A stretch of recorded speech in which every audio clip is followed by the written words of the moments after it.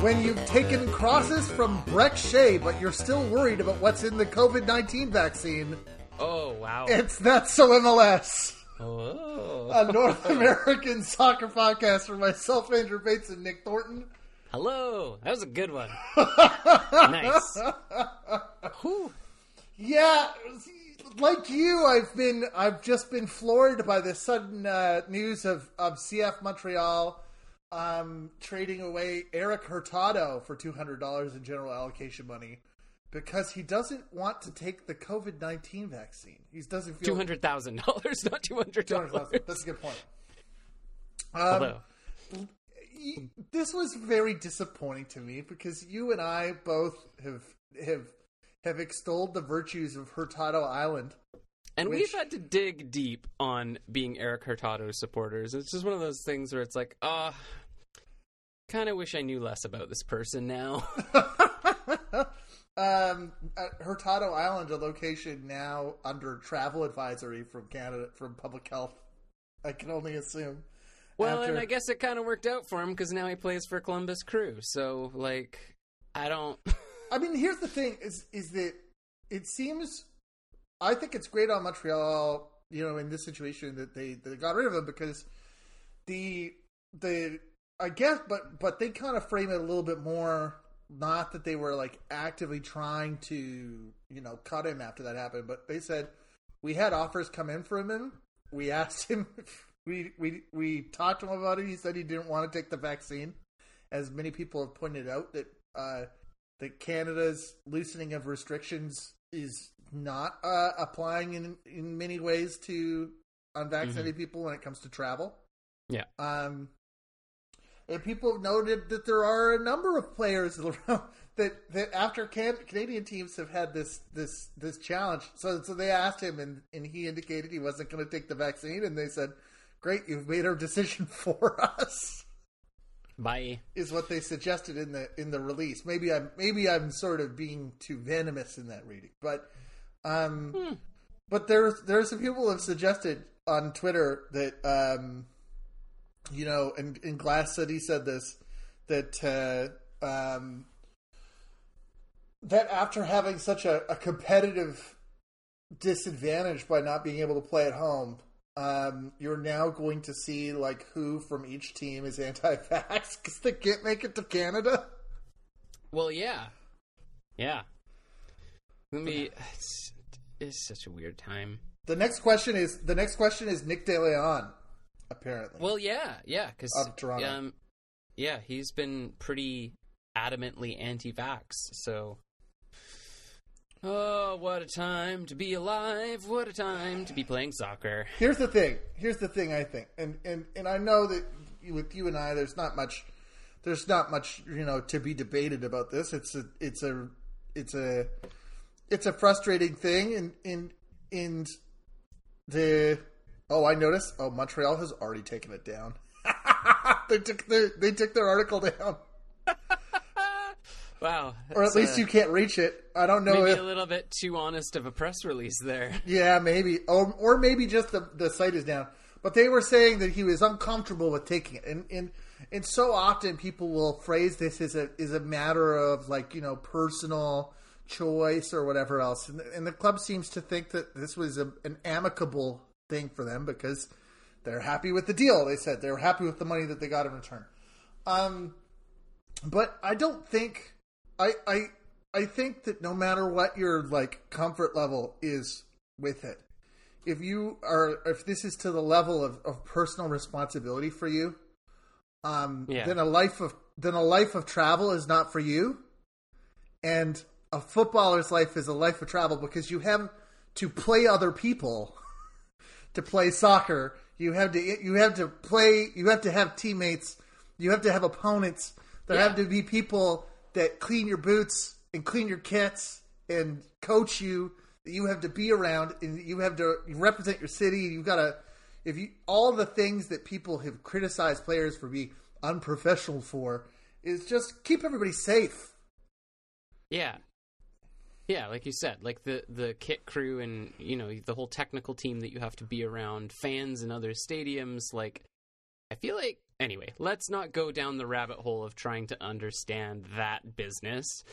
I think it's good business from Montreal to just offload the player and just not have to deal with that issue. You know, Erik Hurtado can be definitely a really a great attacking piece for you, especially as a substitute, and like 200,000 in GAM is totally acceptable as well. You know, I feel like you can stretch that money, you can make that money work for you to replace Erik Hurtado pretty okay. And you know, for Columbus, they get another attacking piece where they've sort of struggled. So reasons aside, it's a strange reason for doing the business, but I feel like Erik Hurtado's probably just fine, and you know, Columbus has now another attacking piece to add to their arsenal. They do feel like they have a lot. Like they almost do. They need another utility forward. I don't know that for sure. I think, funnily enough, what they're looking for is like a guy who can come off the bench and is a little bit more clinical. Now, once we get to Columbus, I know people will be screaming at, like, how can you be more clinical than Zardes? But all of the Columbus attacking pieces haven't all been firing on all cylinders at all times this season. So I think, you know, for Columbus, it's chump change, and now they've got a player they know can come on. Obviously gives them depth when they get down the line and injuries start to pile up and things of that nature. So I think it's very strange, but like good bit of business for Columbus and Montreal. Columbus had the opening of their new Lower.com stadium. Am I the only person that seriously thought that title was just a joke for the longest time? Like just a placeholder joke? That's just any like American business. It's just like, I don't know what this is supposed to be. It looks fine. I didn't really get to see any of the big, you know, sort of stadium cam views, but it looks like a pretty nice place. Looks fantastic, yeah. Especially the outside and kind of leading up to it looks great. I like the atmosphere. I mean, insofar as I could tell through a computer screen. However, I don't think they necessarily had it in the script that Tajon Buchanan would be scoring for New England the opening goal, because 13 minutes into the opening of the stadium game, New England actually comes off the mark and then is followed up by an assist from Buchanan to Bow, and all seems not super well before the first half, but they are able to pull one back from this incredible move from Zardes, who just receives the ball and like does a full like 180 turn.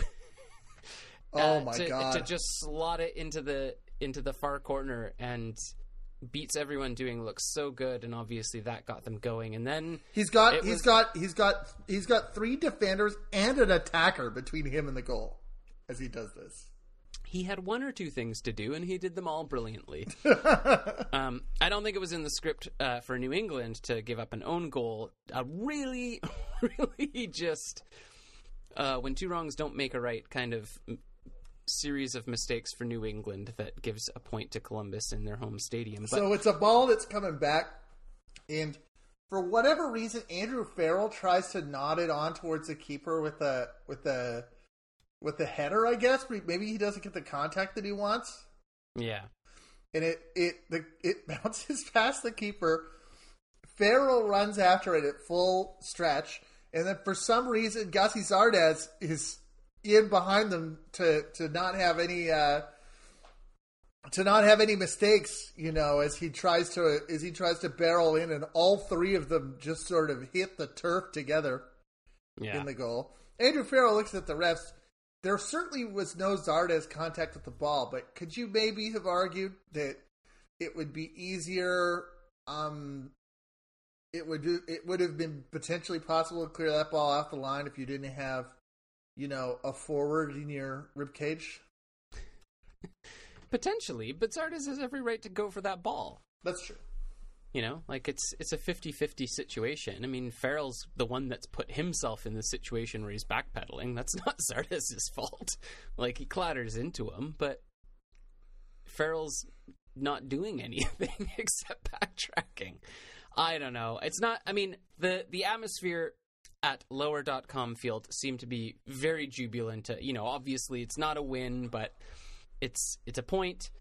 Columbus does slide down to 9th, and again, it's just the goal scoring issues. They've been defensively still one of the most solid in the league, the most solid in the league. Mm-hmm.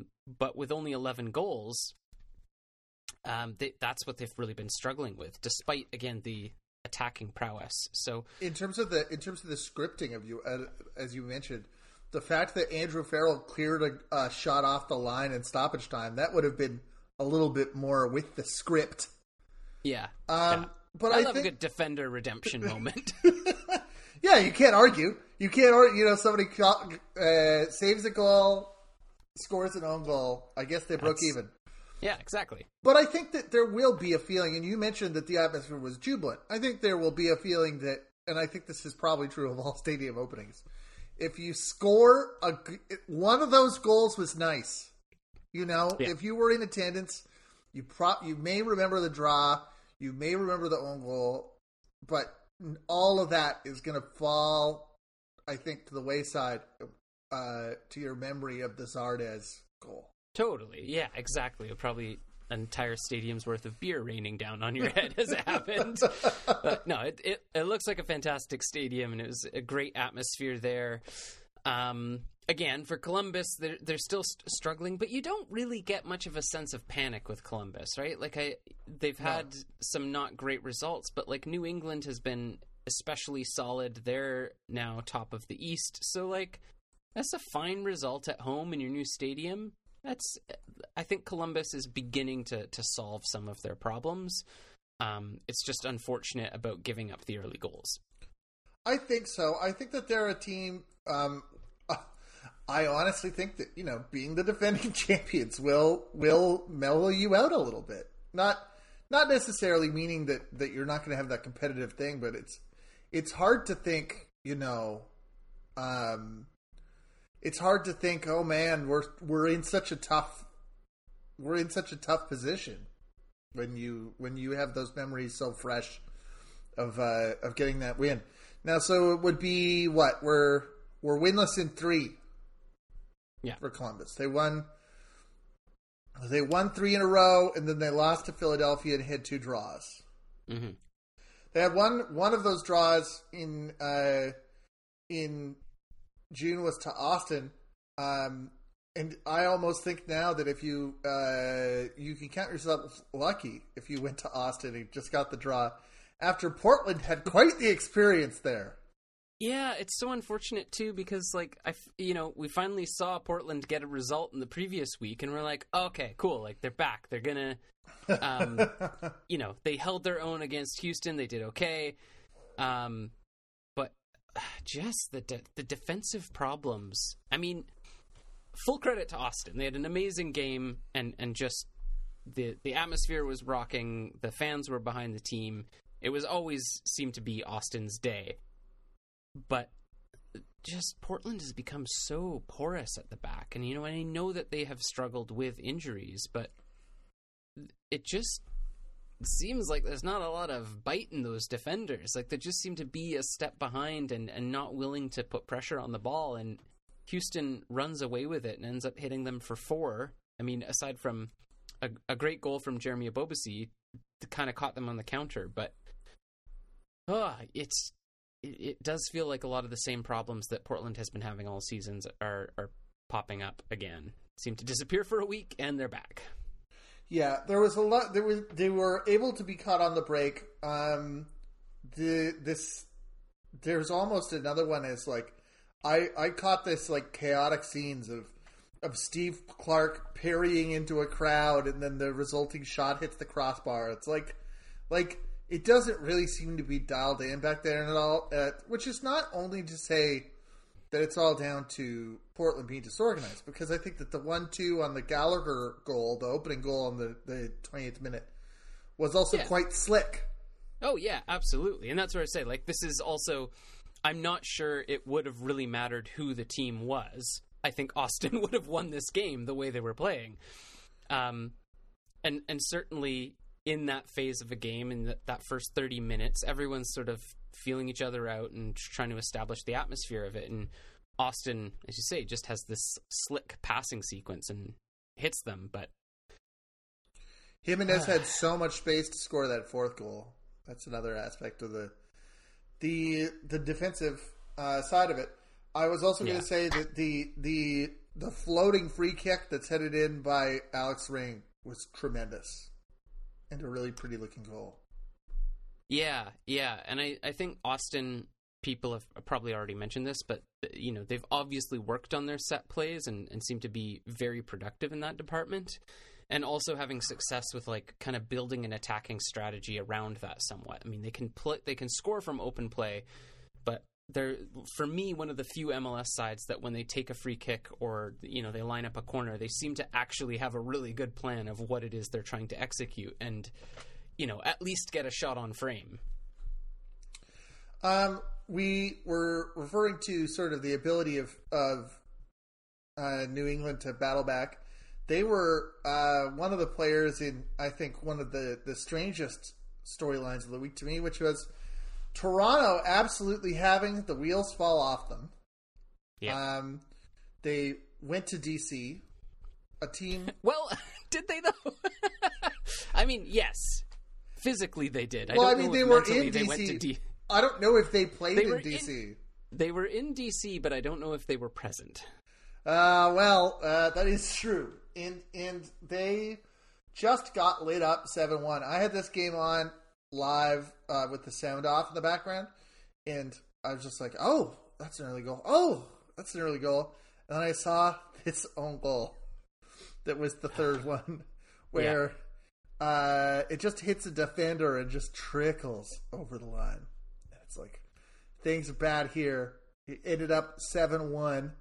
And Eric Zavaleta got sent off, and that was it for Armas. He was relieved a third of the season in. I think that some people. I thought, what can you say? They were second overall, and this year they're at the bottom. And I think that with a new coach, new coaches sometimes do need to be given time, and you can sometimes when a coach gets sacked have modern football, it's all about the results or whatever, but some results matter more than others, and when you've already lost, was it 5 in a row or 4 in a row?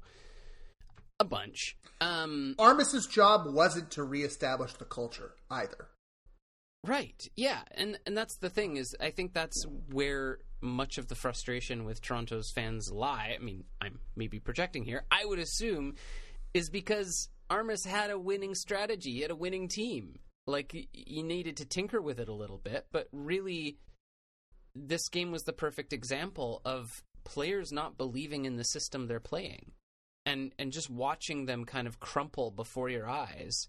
That nobody really seemed to know where they needed to be or what they should be doing. And it's sort of baffling to think of that. I mean, you think like surely Bradley can organize the team, but I think it's when you have that much disjuncture, it's clear that the players have lost faith in the coach, and or themselves. But there's a failure to communicate the plan effectively, or the players just don't believe in the plan. Well, here's the thing. When you mentioned that Bradley thing, I remember there was a moment on the TFC goal in the 7-1 where it was like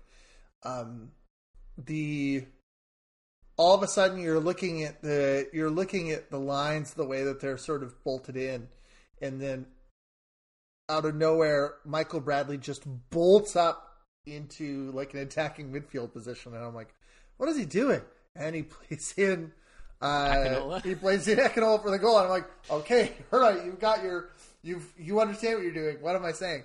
But I mean, like, that's still in that atmosphere is an individual choice. You know what I mean? Like a person. And credit to him for doing that. But that to me is almost more alarming, that if a player can just make a random run and be picked out with a pass, and that's the thing that actually gets you in the game, then throw out the rest of the strategy. Like, let the players play. And to follow the storyline through, the really interesting thing is then they face New England, and New England fought like hell. I certainly don't think they played their best soccer, but watching the teams talk at the beginning of the game, Michael Bradley's saying, like, just go out and have fun. And I'm like, now that's the leadership and the message that needs to be said after you've been beaten 7-1 and you're about to play the conference leaders, like a true top and bottom game. And then they walk away with 3 points. So yeah, they got 3 goals before the 24th minute. And it's just like I almost saw some people saying online, this looks bad on Toronto's players that they couldn't make anything happen. Do you think it's just down to like just some seriously bad coaching? Do you think the players needed to apply themselves more before, and it kind of like it reflects as much on them? How do you sort of like assess, given these 2 games, how do you assess the I guess the apportionment of blame? I mean, like, given the larger context of what's going on, and just the fact that we are talking about people, like, I don't take any joy out of trashing Chris Armas. Like, he's a professional coach. He knows stuff about soccer. I'm sure he knows what he's doing and he has a plan. But it always seemed to be a disastrous signing. And I'll say this: I don't think Toronto threw that game in DC. But it was very clear very early on that most of the players didn't give a shit if they won or lost. And that to me is not, like, I'm not trying to be disrespectful to their professionalism. I just think that's how far down their lack of belief in their coach and in their ability to produce a product on field was. But it certainly seems pretty bad that if a better plan is just to go out and have fun and do whatever, and you score 3 goals in the first 30 minutes. Just have fun. If that plan is better than months and months and months of a coach trying to instill a certain system, that doesn't look good, I do think there was a lack of belief from the players on the coach, and I imagine the benching of Josie Altidore had a big portion to do with it. That to bench a star player in such a key attacking piece, and obviously a well-liked character in the locker room, I think that's part of when Armas really started to lose the team. That makes sense. I think that the thing to note, as surprising as it was, and maybe I think a good way to evaluate all this sudden improvement is that they still conceded 2 goals and almost did not walk away with those 3 points. They're still making their way back. Oh yeah, it feels like this one was like 90% adrenaline and 5% luck and 5% like Toronto talked about a rough plan before the game and it was go have fun. And again, yeah, take nothing away from Toronto, but New England didn't play their best soccer and neither did Toronto because, as you said, they still conceded 2 goals as they've done just about every game they've played at least. So At least they weren't in stoppage time this time. Yeah. Some of the things that you've, and I'm getting premonitions to another Canadian club we'll talk about. But before we talk about such grave matters, why don't we talk about a team that really excited you this week? Yeah. So, I mean, I'm sure folks have noticed by now that, like, as we do the show, sometimes there's just teams that we don't talk about as much, and sometimes it's just because their games or results are not all that interesting, and there's just not much to talk about. But boy, oh boy, do we have things to say about Chicago Fire. At least I do.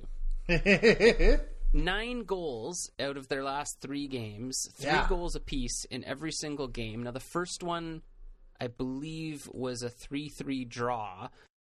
Which is maybe not the best result in the world, but certainly good to get the engines fired up. And then they have this 3-0 defeat, or 3-0 win over Atlanta. And Which is not an easy team. Generally, you'd think that it's maybe hasn't gone about well this year, but that's still not an easy team to get points off of. No, and certainly Atlanta made their mistakes and defensively have not been solid this year. But when was the last time you saw Chicago Fire also pounce on a team that's making mistakes and be clinical? And that's the thing that excites me about Chicago, outside of just, the 7 points in their last 3 games and beating some really good opponents, is the clinical attacking. Like, finally, I'm so happy for Fire fans because it's just been like plaguing them over and over and over again of just, crossbars and posts and shooting it wide and it just not falling. And it's like all the pieces are finally starting to click in, and Chicago, they still have a ways to go. They're still 11th in the table. But as the goals are starting to pile up, they're looking like a pretty respectable team. Yeah, and I think that a lot of that sort of clinical, the clinical nature of their attack over those 2 games has to really rely on one guy, and that's Aliseda.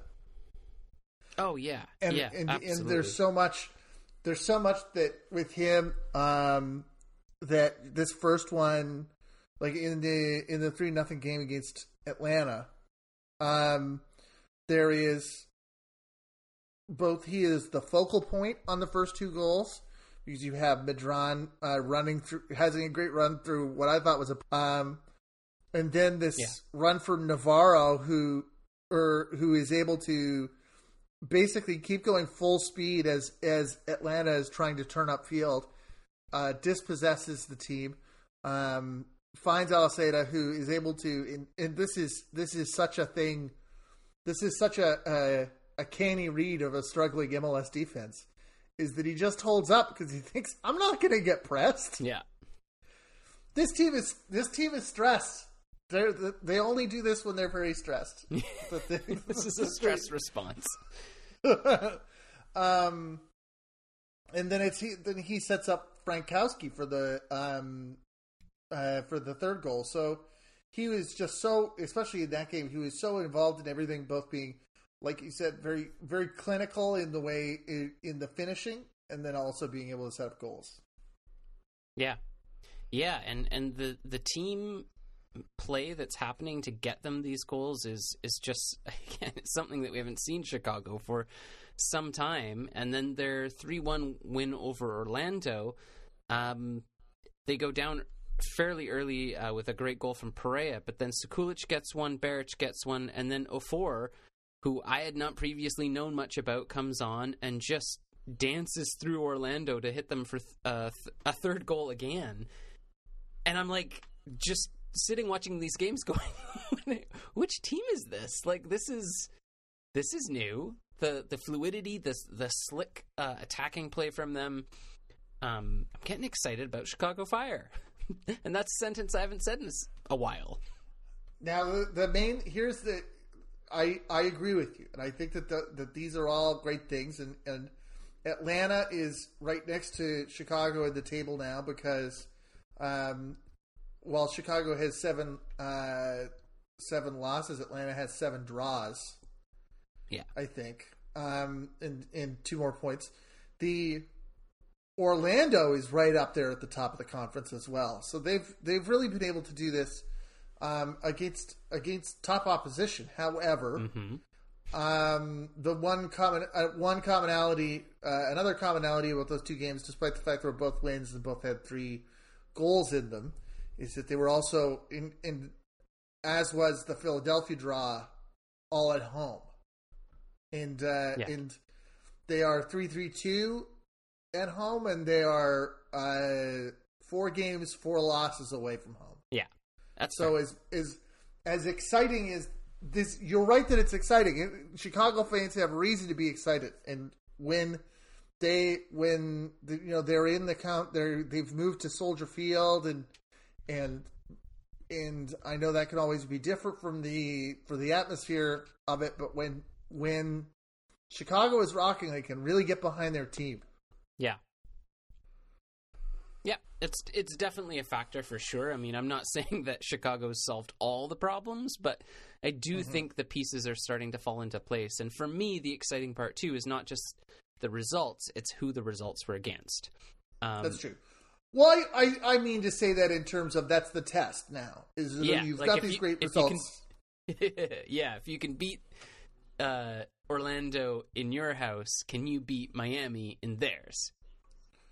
Their next two road games are July 17th in Nashville and August 1st in Philadelphia. So those are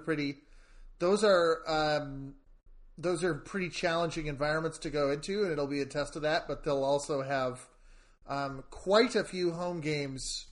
They've got it looks like 5 of the next 7 are at home, so they'll have some time to really build some momentum. If this is a big part of the push for them, to build some momentum and maybe push themselves into a playoff spot before entering more challenging parts of the table. Yeah, definitely. In terms of other results that I was interested in, this Orlando New York game, which again, I don't think that, despite the fact that they didn't have the most going on in this, they continue to look great, and I thought that they looked great against New York Red Bulls. New York gets the first goal in it. Cáceres, I just saw it. Even on the replay, it doesn't look like the most spectacular goal of all time, but it just seemed like he had so much space in the pocket and chipped it in with so much style. Yeah. That I was just like, whew! Yeah. That's a good one. The penalty makes no sense to me. Yeah, I didn't... yeah. It is what it is. I feel like Orlando will feel hard done by here. It was good 3 points for New York. But it's interesting, right? Because it's not always about momentum. That can help you. But, Orlando's lost 2 in a row, and they're still sitting second in the table. Not super comfortably, but I still feel like, the loss against New York was not great. And then Chicago just, I think, surprised them. I don't think they even played all that terribly. It was just all Chicago in that game. So it's interesting, right? Because I still feel like Orlando is taking people by surprise, and part of that is that, similar, I guess, to Chicago, they haven't actually worked out all the kinks just yet. Although they've worked out a ton of stuff and are doing great. A team that had a great week in their 2 results is Montreal, who on July 3rd took on Miami. Another version of the renter landlord conflict. An undisclosed hangar bay, it looked like. And this there wasn't a lot in this one, but it felt like this for Montreal's perspective was almost just one where they kept trying to find a goal, and they kept having in the first half, and they kept having all these strange things. The keeper saves and it dribbles out on the rebound, but the striker can't bury it. Toyd's found in the middle, but he's off balance. Yeah, and he can't get it in. It felt like it just very chaotic, and like it could have been 6-0. But 1-0 is kind of like what you get for not playing your best soccer. And Miami just looking so lost and aimless, like talking about teams that they don't look like they have a plan on the pitch. It's just like pure reaction in the moment. So I'm wondering how much longer our old pal Gary Neville's going to last there. Matthew Chouinier is the one who gets the goal there. And then they go to New York City. They host New York City. I think again they're in the same venue. That was an intriguing clash. And I did feel that they got the best. They got the best of it. Well, obviously they won, but you had this amazing ball forward to Kyoto, who's ahead of the line and scores very early on in the first minute. It's offside, but in terms of that, like the feel to me, Mm-hmm. You know, the in terms of like what's right and what's wrong is that I think that if you pass the ball in your own half, how can it be offside? Yeah. I mean, it's to prevent extreme poaching, but I mean, I think it was certainly a signal of intent, and Kyoto had a few misses in this game. It is New York City who gets off the mark first and gets a great goal through, is it Keenan Parks? Keaton Parks, thank you. Fantastic goal from him, just pouncing on a loose ball, which, I mean, 2 great results back-to-back for Montreal, but they have to clean this up. I just don't get the bodies going to the ground in the box. Great setup from Ismail Tajiri-Shradi, who runs it to the line and not only is able to pick him out with this ball that goes across the ground fast, like, you know, the entire combined both teams to pick out Parks in that area of space at the top of the box. Yeah, and great for him to see that and to run into that space as well, and he makes no mistake in burying it. And then it's a penalty that's awarded to Montreal that Mason Toye is able to score, I believe, off the rebound. I think most of the penalties this week seemed to be initial save, and then the rebound was the goal, which I know you love. That's when I say the feel of the feel. Does it feel right? No, it feels wrong to me. I also love that the foul that sets that up is Mihajlovic going to shoot, and the defender puts his foot in between and blocks, and Mihajlovic kicks the defender's leg. But I guess, you know, if you don't get the ball and that's not a tackle, if you just stop me from kicking. That's right. Even though I'm, you know, the one instigating the motion, it's like that's not. You're playing the man, not the ball at that point. Yeah, Mason Toye. I apologize. He wrong sides the keeper and scores a beautiful left side goal. So slippery. On that one. There was a rebound. Do you have anything else with this game? Just this final goal, the game winner from Kyoto of just the calm and the finish again. How much do we love Romel Kyoto at Montreal? It just seems so good, fit in the system absolutely beautifully. It's such a clever ball in, and he lets the keeper commit, and then he lets the defender just recklessly slide in and chooses his moment and buries it. So it's a great another 3 points for Montreal, who now are 4th in the Eastern Conference, with certainly some teams nipping at their heels, but through luck or judgment, somehow they're there and finding ways to win, which is, as we know in MLS, kind of the only thing that really matters. That's the thing for them, is the ways to win and the ability to gut out these results. Yeah. I was going to talk about Minnesota San Jose. Let's talk about Minnesota San Jose, which was the intriguing was a little intriguing to me. You had Espinoza takes it off of Dibasi with the keeper committed, rolls it to Cade Cowell, who continues a great year that he's been having. Brent Kallman hits this amazing goal from tight left for Minnesota after Frangipan tried to bicycle kick it and didn't hit the target, but was able to get it to the keeper. Can you have a bicycle kick assist? Has that ever happened before? Was that recorded as an assist? I mean, I'm sure, probably. Frangipan also hit the post. He's been looking great there in Minnesota. Mm-hmm. The Chase Gasper is taken down. It's initially not called, but VAR gets it.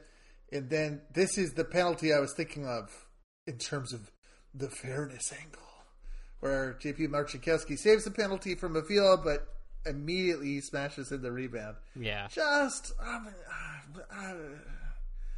I've had it explained to me on Twitter. It's essentially a direct free kick. Right. You would keep playing off of a free kick. It just robs the keeper.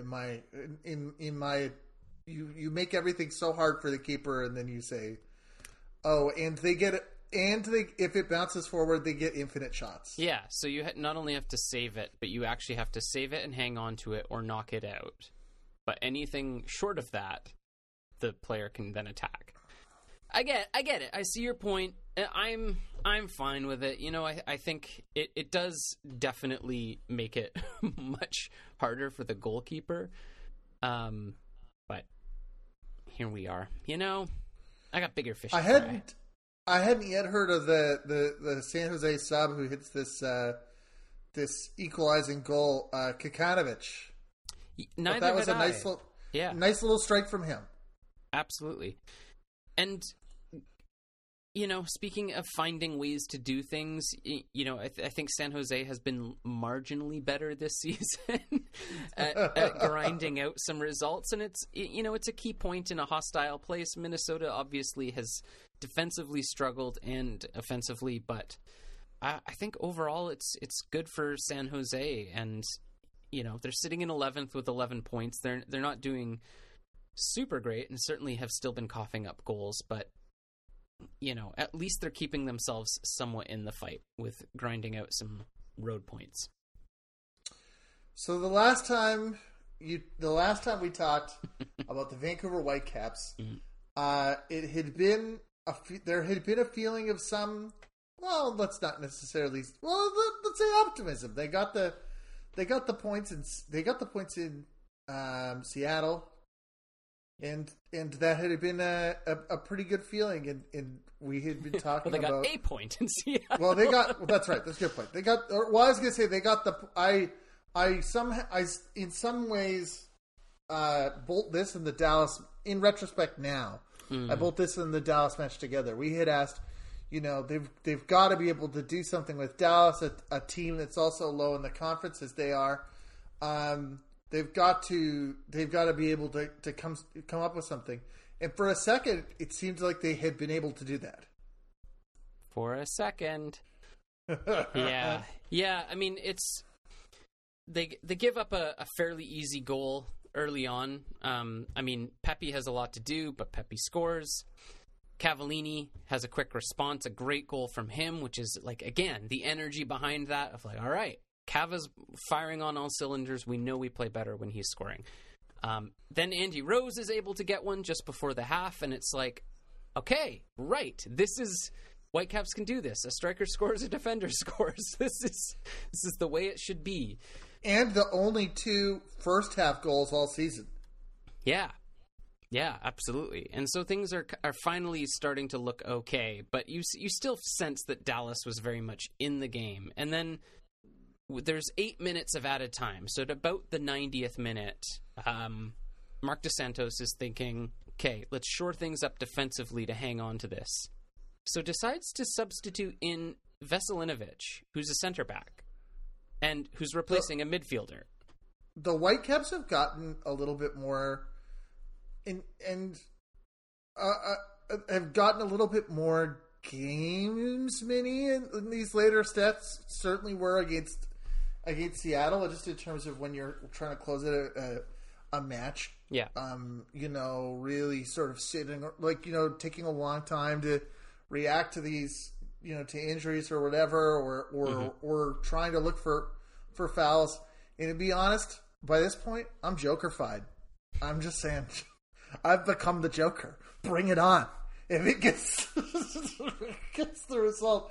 But I kind of almost, you know, this substitution came, you know, 10 minutes after the last sub, and 2 minutes after Patrick Metcalf got a card for time wasting. So I kind of, you know, they take off Deber. I almost think that like the trying to make that sub in extra time is almost like a little bit an extension of that, maybe like trying to just burn some minutes. Totally, which I'm 100% okay with.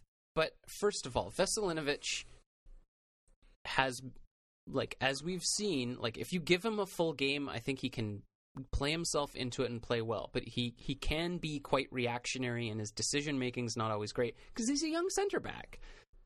Like, that's fine. The thing is, to sub in a player and change your formation to now have 3 center backs, Like, literally, as the commentator's like, oh, that's weird. Isn't that kind of, like, confusing to change your... And then as the words are coming out of his mouth, a ball comes into the box. I don't even know which Dallas player fired it in. And Veselinovic turns to head it and heads it into the goal. And you're just like... I mean, again, Veselinovic, oh my God, is a human being, and I don't want to throw a young player under the bus. It's a mistake. Chill soccer. Yeah, chill soccer. He knows what mistake he made. Let's leave it at that. But as a coach, I'm just like, put in anyone. I don't care, but they go up top. That's the sub you make.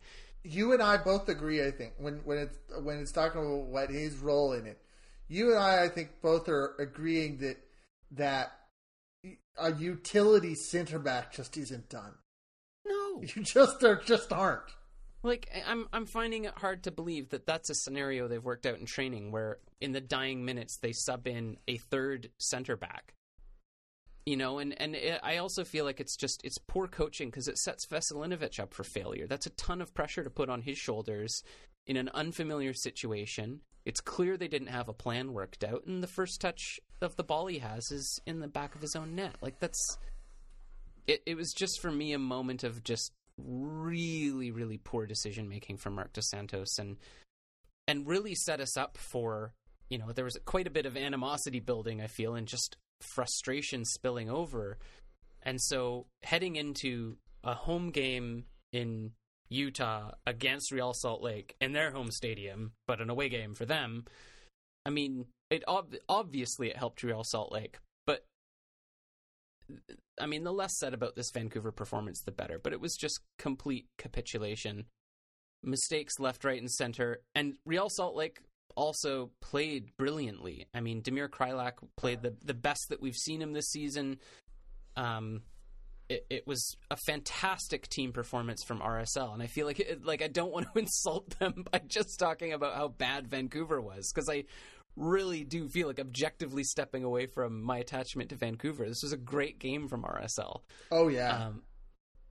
I think, you know, some people were a little bit questioning the penalty, but I think it's a fine one to call. A little soft, but probably still a PK, and they just run away with it. And there's just never anything from Vancouver. And what was really interesting to me is watching some of the post-game conference with Marc Dos Santos and just very not himself, like cutting journalists off from finishing asking their questions, and just a total lack of answers. And I've talked about this before, but the number of times we see the brothers Dos Santos sat on the bench kind of scratching their heads, looking at their notes as their team concedes 2 goals in quick succession. I'm just like, what's the plan here, guys? Like, we're now what? It's a stoppage time, at least one stoppage time goal in each. Oh no, I guess no. I guess the Seattle wasn't stoppage, but it was like, it's what, RSL Dallas, LA, RSL twice. Yeah. And the players that they want to bring in are not going to fix this, because the biggest problem this year has been defensive again. And I just don't know how many teams need to learn this the hard way. That if you don't have a core of MLS experience in your team that's like helping bring all your young upstarts up, it doesn't work. Like, you can have all the best young talent and have a great academy system, but they need players of a higher caliber to help lift them up. And that's not just in terms of their ability to play, because obviously Alexandre is a fantastic talent. But in terms of on-field leadership and mentorship of the other players, like, everybody seems lost and just looking at each other like, well, I thought you were dictating play. Like, who's in charge on the field? Who's getting the team organized? Who's getting the team to go forward? And it's kind of crickets across the pitch. Yeah. This was the challenge here was that you had Lucas Cavallini and Maxime Crepeau are off to the Gold Cup, and Brian White got the start here. We'd seen him before, and Thomas Hasal returned to the team. The now 22-year-old. I could have swore he was only 17 a year ago.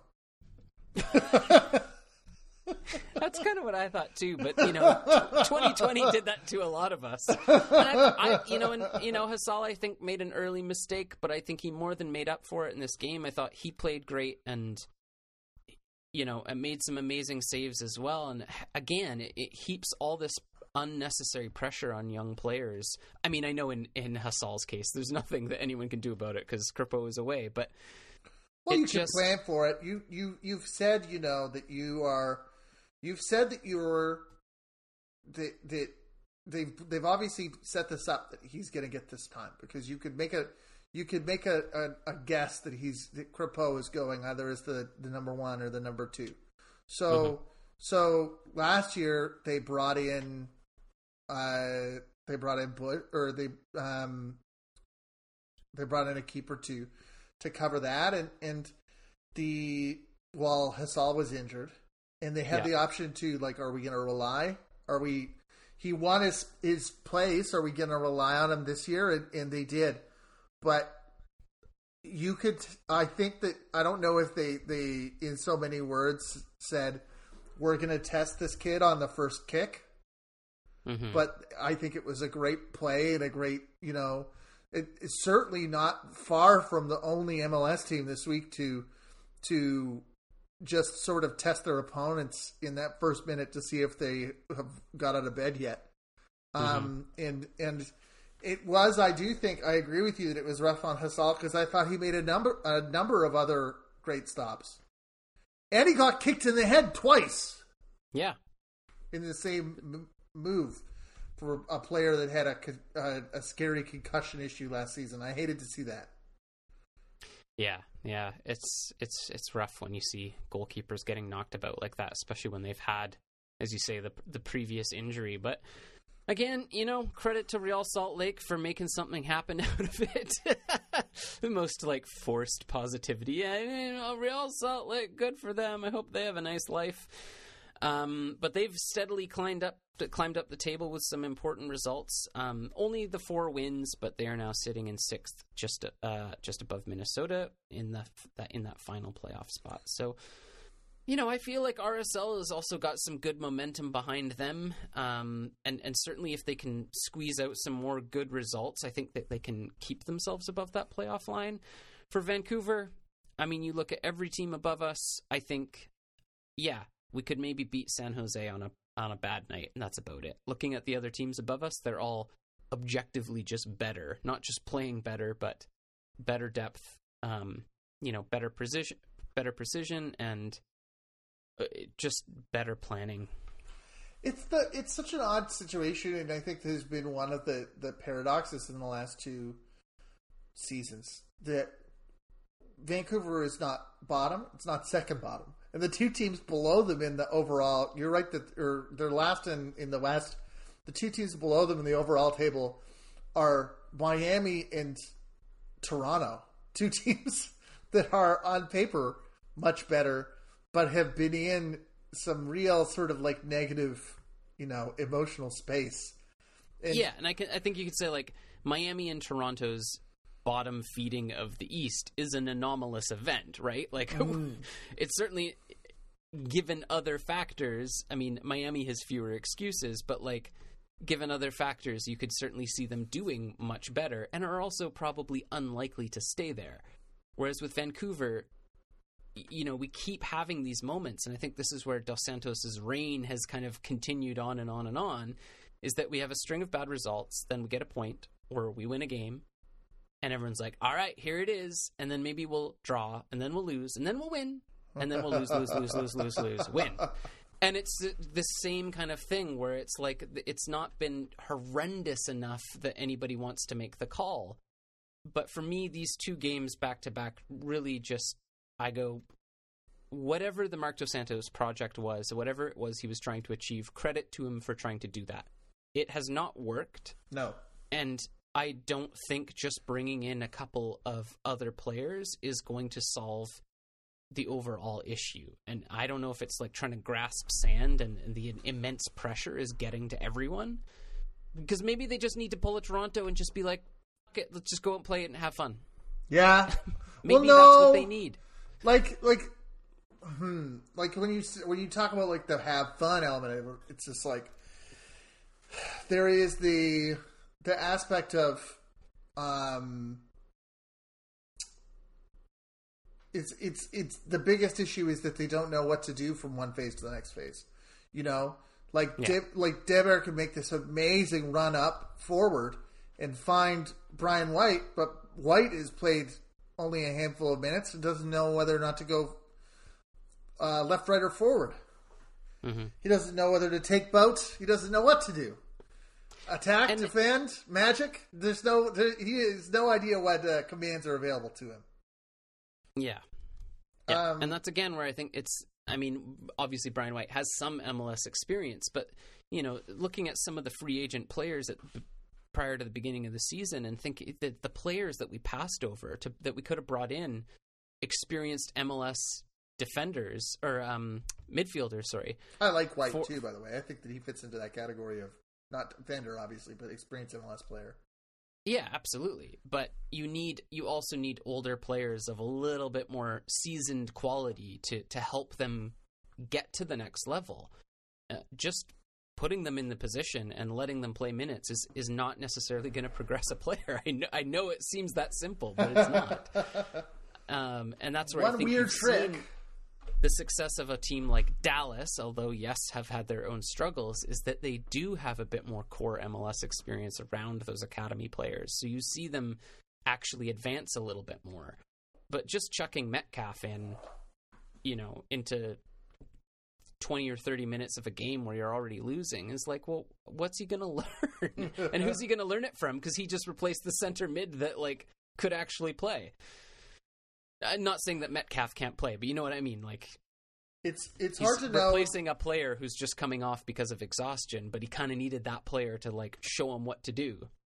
Certainly, everything that a lot of people focus on this idea of like a number 10, and if somebody like Ryan Gauld arrives, that will have an impact. But I think you're right about like whatever the plan was for Dos Santos. It's hard to see what big change will be made. You know, like I think that this team's, both in terms of the amount of players and just how they play, are slightly better on attack.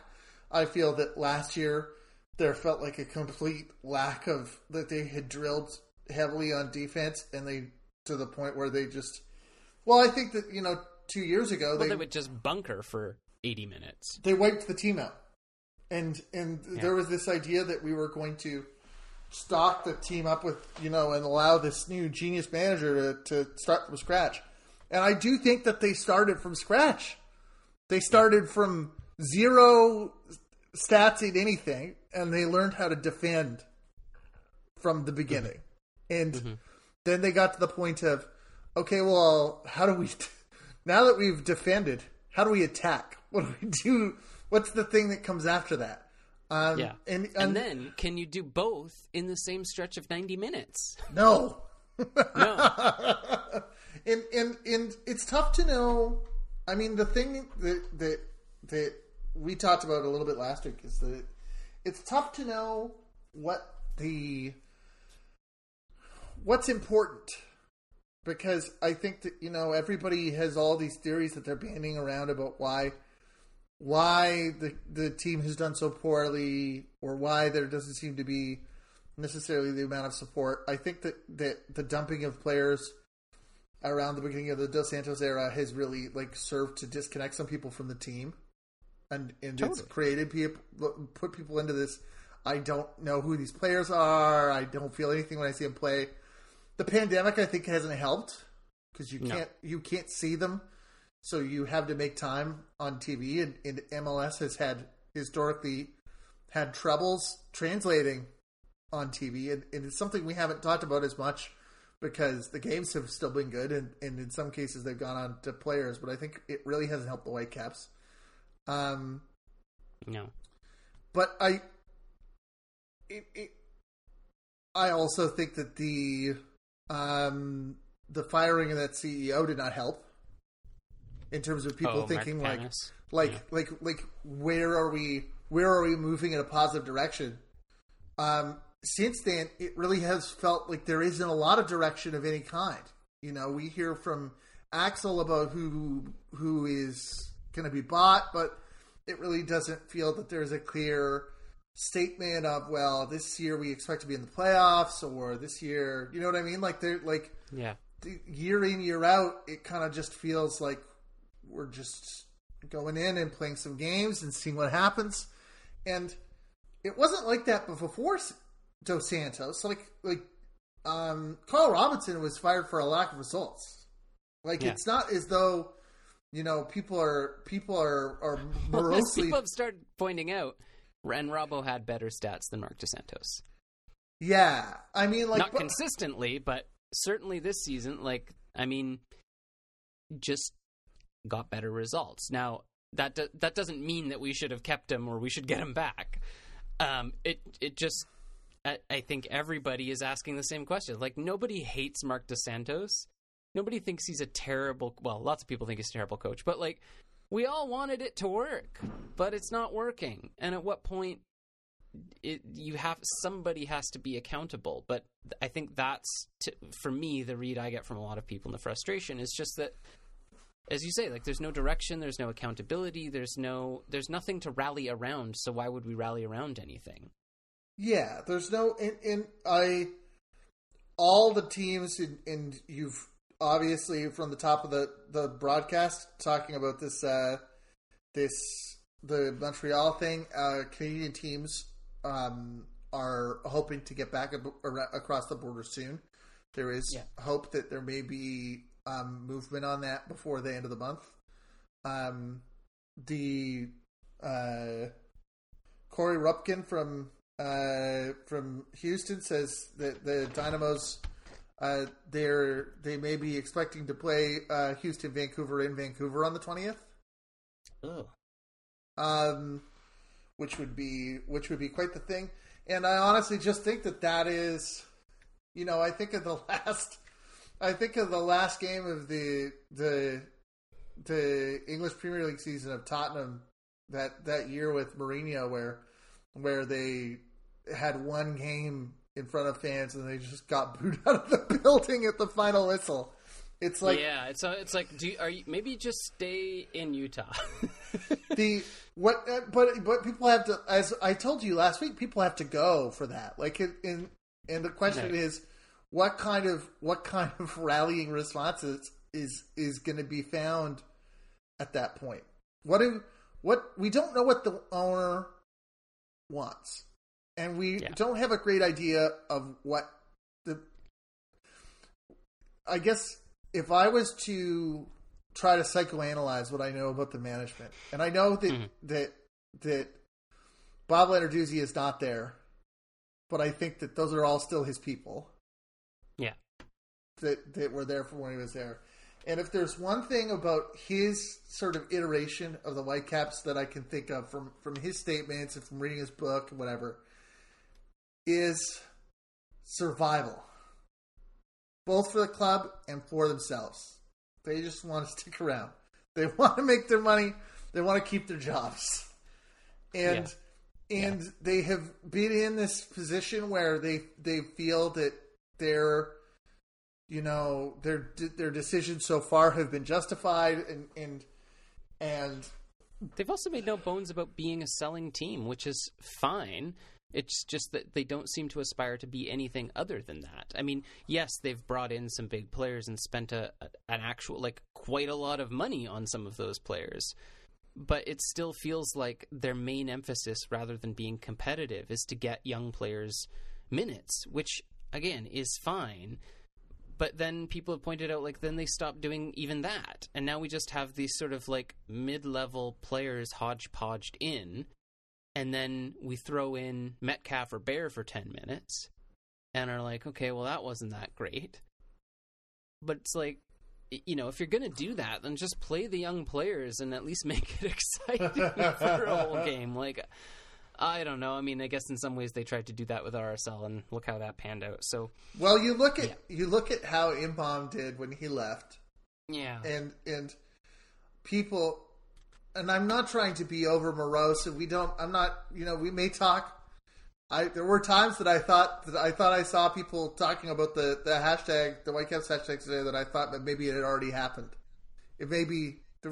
I think that there's a 10-day break, so whether or not it happens before they get to Vancouver or not, it's unsure.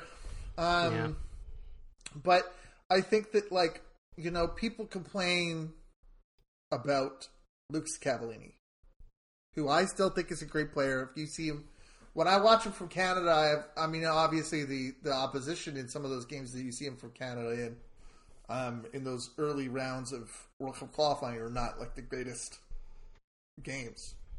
But he's not a bad player. He doesn't not know how to attack. He doesn't when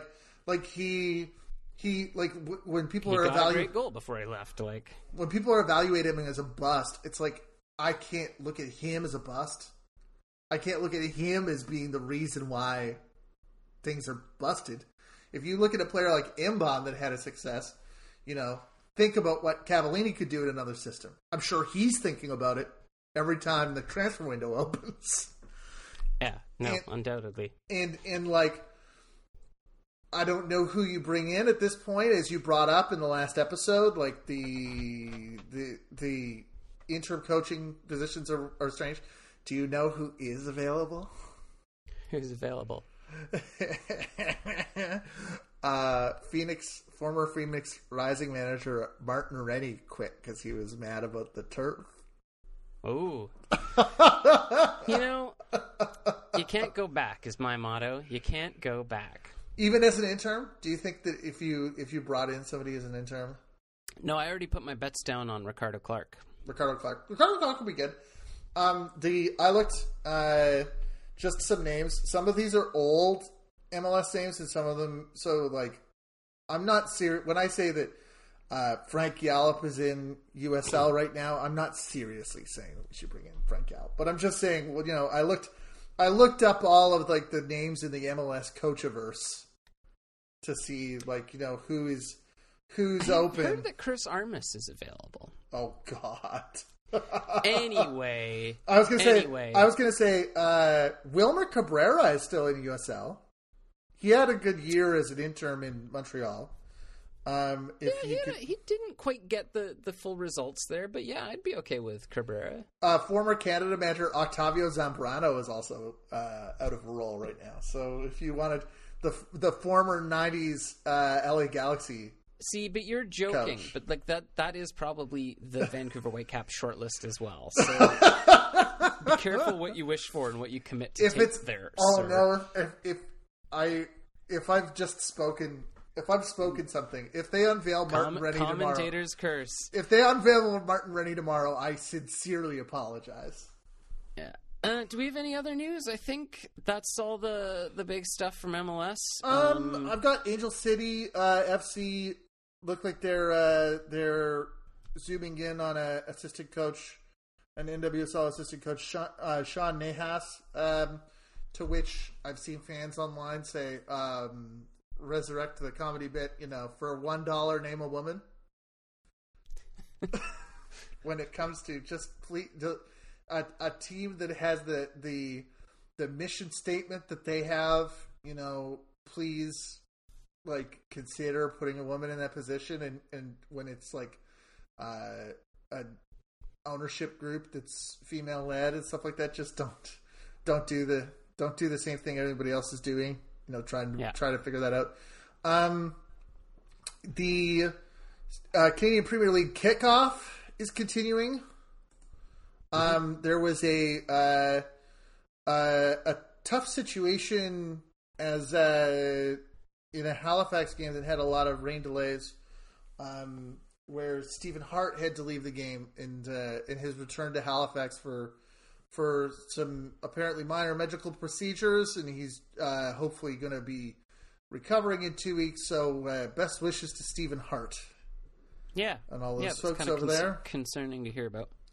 I think, do I have, was there any other, I'm trying to think if there was any other, there's something that's tickling the back of my brain. Oh yeah, Montreal dropped out of the FIFA World Cup.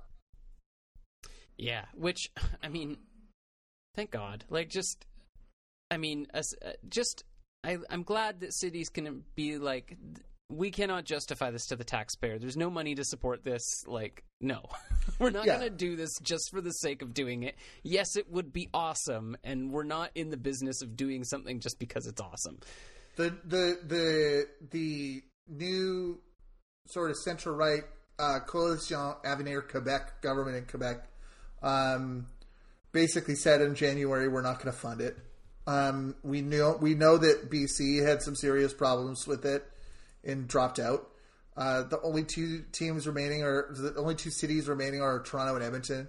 And I said this online, but I definitely, just like you and I are on the same page, that there are tremendous benefits that can be had. I'm not going to say that I don't think that sports is a benefit, but corporate welfare in sports for many teams is overblown.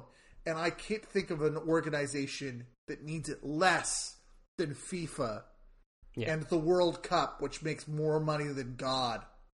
Yeah, and then to say, yes, you can host, but no, we won't pay for anything. Yeah. Like, all right, well... If the World Cup can't make it work... Your product is good, but it ain't that good. If the World Cup can't... If the Women's World Cup can make it work in all these cities, if they somehow can't make the business case work for a World Cup in Montreal or in Vancouver, it doesn't deserve them. Yeah. Agreed. Until next week, where can we find you online? You can find me online on Twitter and Instagram at That's So MLS.